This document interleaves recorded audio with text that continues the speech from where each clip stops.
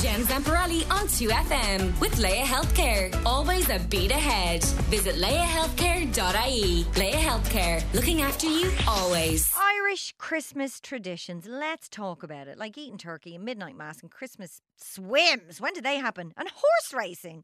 And why we call it Stephen's Day and not Boxing Day and vice versa. And putting candles in windows and eating Brussels sprouts, which I actually love. And the hunting of the wren, which baffles me. I could go on and on and on. But I'm going to let someone else do that instead. So historian and Viking witch Clare Horgan is on the line now to tell us where all these mad Irish Christmas traditions came from. Clare, how are you? I'm absolutely great, Jen. How are you keeping? I'm lovely. Thanks for doing this. So first off, can we talk about Christmas? When did we start celebrating Christmas in Ireland? When did that kick off? Was it always some sort of a festival around this time? Oh, yes. Christmas is very, very, very ancient. When you consider that our ancestors always celebrate solstice, which is the 21st of December. So if you look at Newgrange and you see the light flowing into the chamber on the solstice, clearly we've been celebrating this time of year for thousands and thousands of years. Yes, we have. Okay, well, let's get down to the nitty-gritty. Advent. Who had the bright idea to fill calendars full of little chocolates and eat one on every day until Christmas Day? Well, I'm afraid you're going to have to blame the Victorians for that. Okay, we'll blame them. Yeah, they are masters of marketing. They brought us, the Valentine's Day card and a load of modern traditions that are really based in the Victorian era. Of course, chocolate is not part of our diet normally.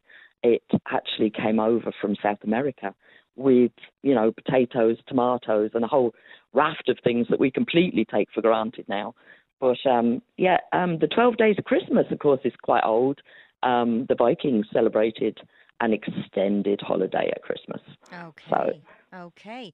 Now, my mum still does this, but on Christmas Eve, just to remind people why some people put a candle in their window. Oh, yeah, that is an absolutely beautiful tradition. And I think the idea was to light the way for the Holy Family when they were trying to find their way to Bethlehem. It also means, to light the way for any kind of weary traveller who's trying to make their way home at a really harsh time of year. So it's a really sweet tradition. And also because the idea is to put a light out in order to bring the light back. So the idea is that we're in the darkest time of year, and in order to encourage the sun perhaps to rise again, we put a light in the window, and that will sort of like through sympathetic magic sort of encourage the light to come back. Okay. And what about midnight mass? Why is that a thing? Why don't we just go to mass at normal time? Why is midnight mass a thing here? Well, now, I'm not from a Catholic background, but I have been to a couple of midnight masses. I suspect there might have been an idea of keeping Dad out of the pub.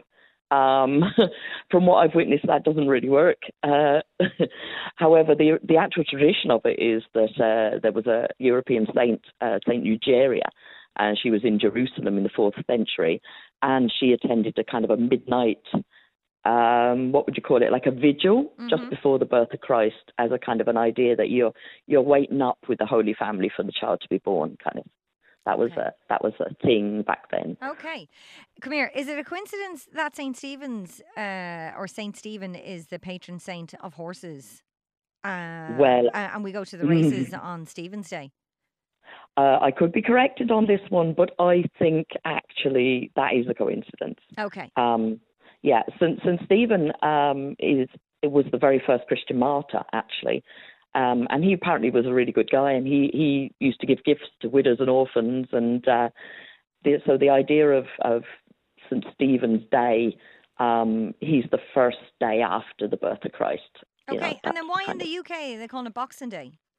Oh, yeah, that is really interesting. In the old days, that was the only day that servants really had off, so that the big family in the big house would have like cold cuts. They'd have a cold collation of whatever was left over from Christmas Day, and the servants would be given the day off. And on their way out, they'd be handed a box, and that might have some money. It might have old clothes, gifts for the family. And that was the day that they could travel back to their home place and spend their day with their family. So it became known as the Boxing Day. Okay, I never knew that. That's really interesting. I love that. And come here, speaking of the UK, do I detect a slight West Country accent? I have a peculiar accent. My folks are mainly from London, but I had a grandparent from Plymouth, so possibly. Plymouth. Okay, there we go. Tell us about the hunting of the wren. I'm not too familiar with this, but I did hear about it. Is this when lads dress up in straw costumes or something? Yes, indeed. Now, the hunting of the wren is a very, very old, very spooky tradition. It may well have to do with, in the winter, we are under the rule of the Cailleach. And the Cailleach is the woman, the hag of winter. And basically, we're all in her grip. Now, when the solstice comes around, the sun starts to come back and her power starts to wane. So the idea might have been that the wren was almost symbolic of the Cailleach. And so that you hunt the wren and you kill it and you bring it around to all the neighbours to show that her power has started to wane and that we're heading towards longer days and sunshine and nicer times. That's kind of where it comes from. Yeah. Okay.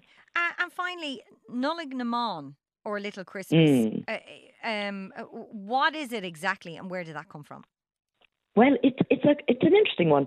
Obviously, women have an awful amount of work to do at Christmas.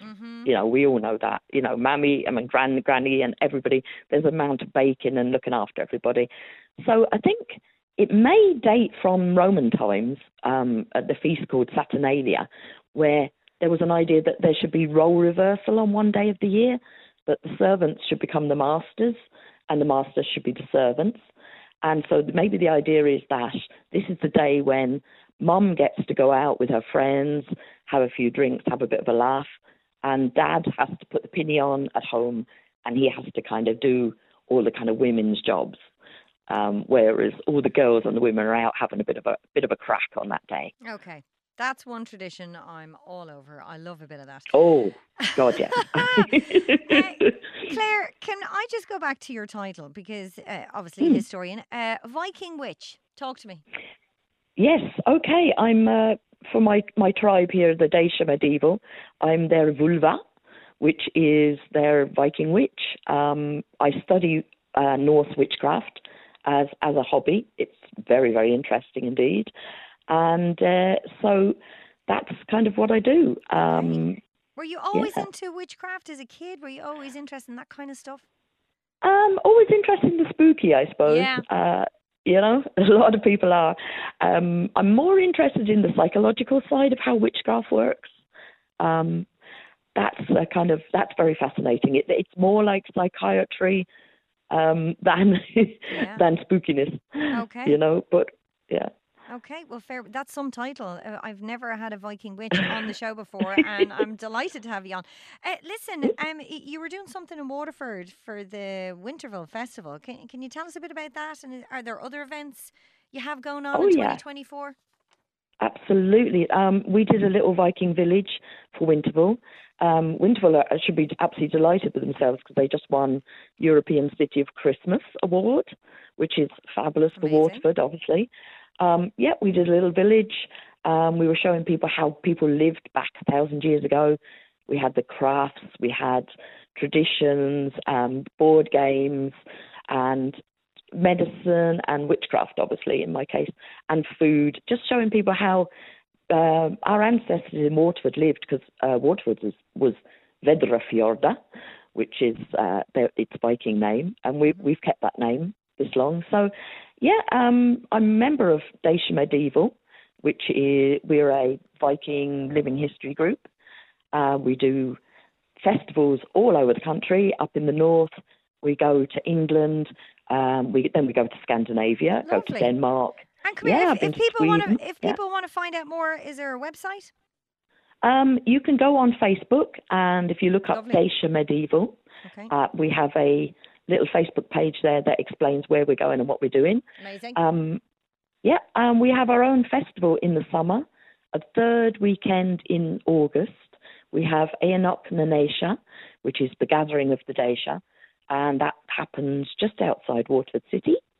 And it's hundreds of reenactors come from all over the country, and some from England, some from Scandinavia, and we all get together and we do a 2-day festival where people can come and see exactly how people lived back in the day. I love it. I love it. Yeah, much great. better than getting it out of a book. Listen, Claire, thank you so much for joining us on the show today and talking about the origins of Irish Christmas traditions.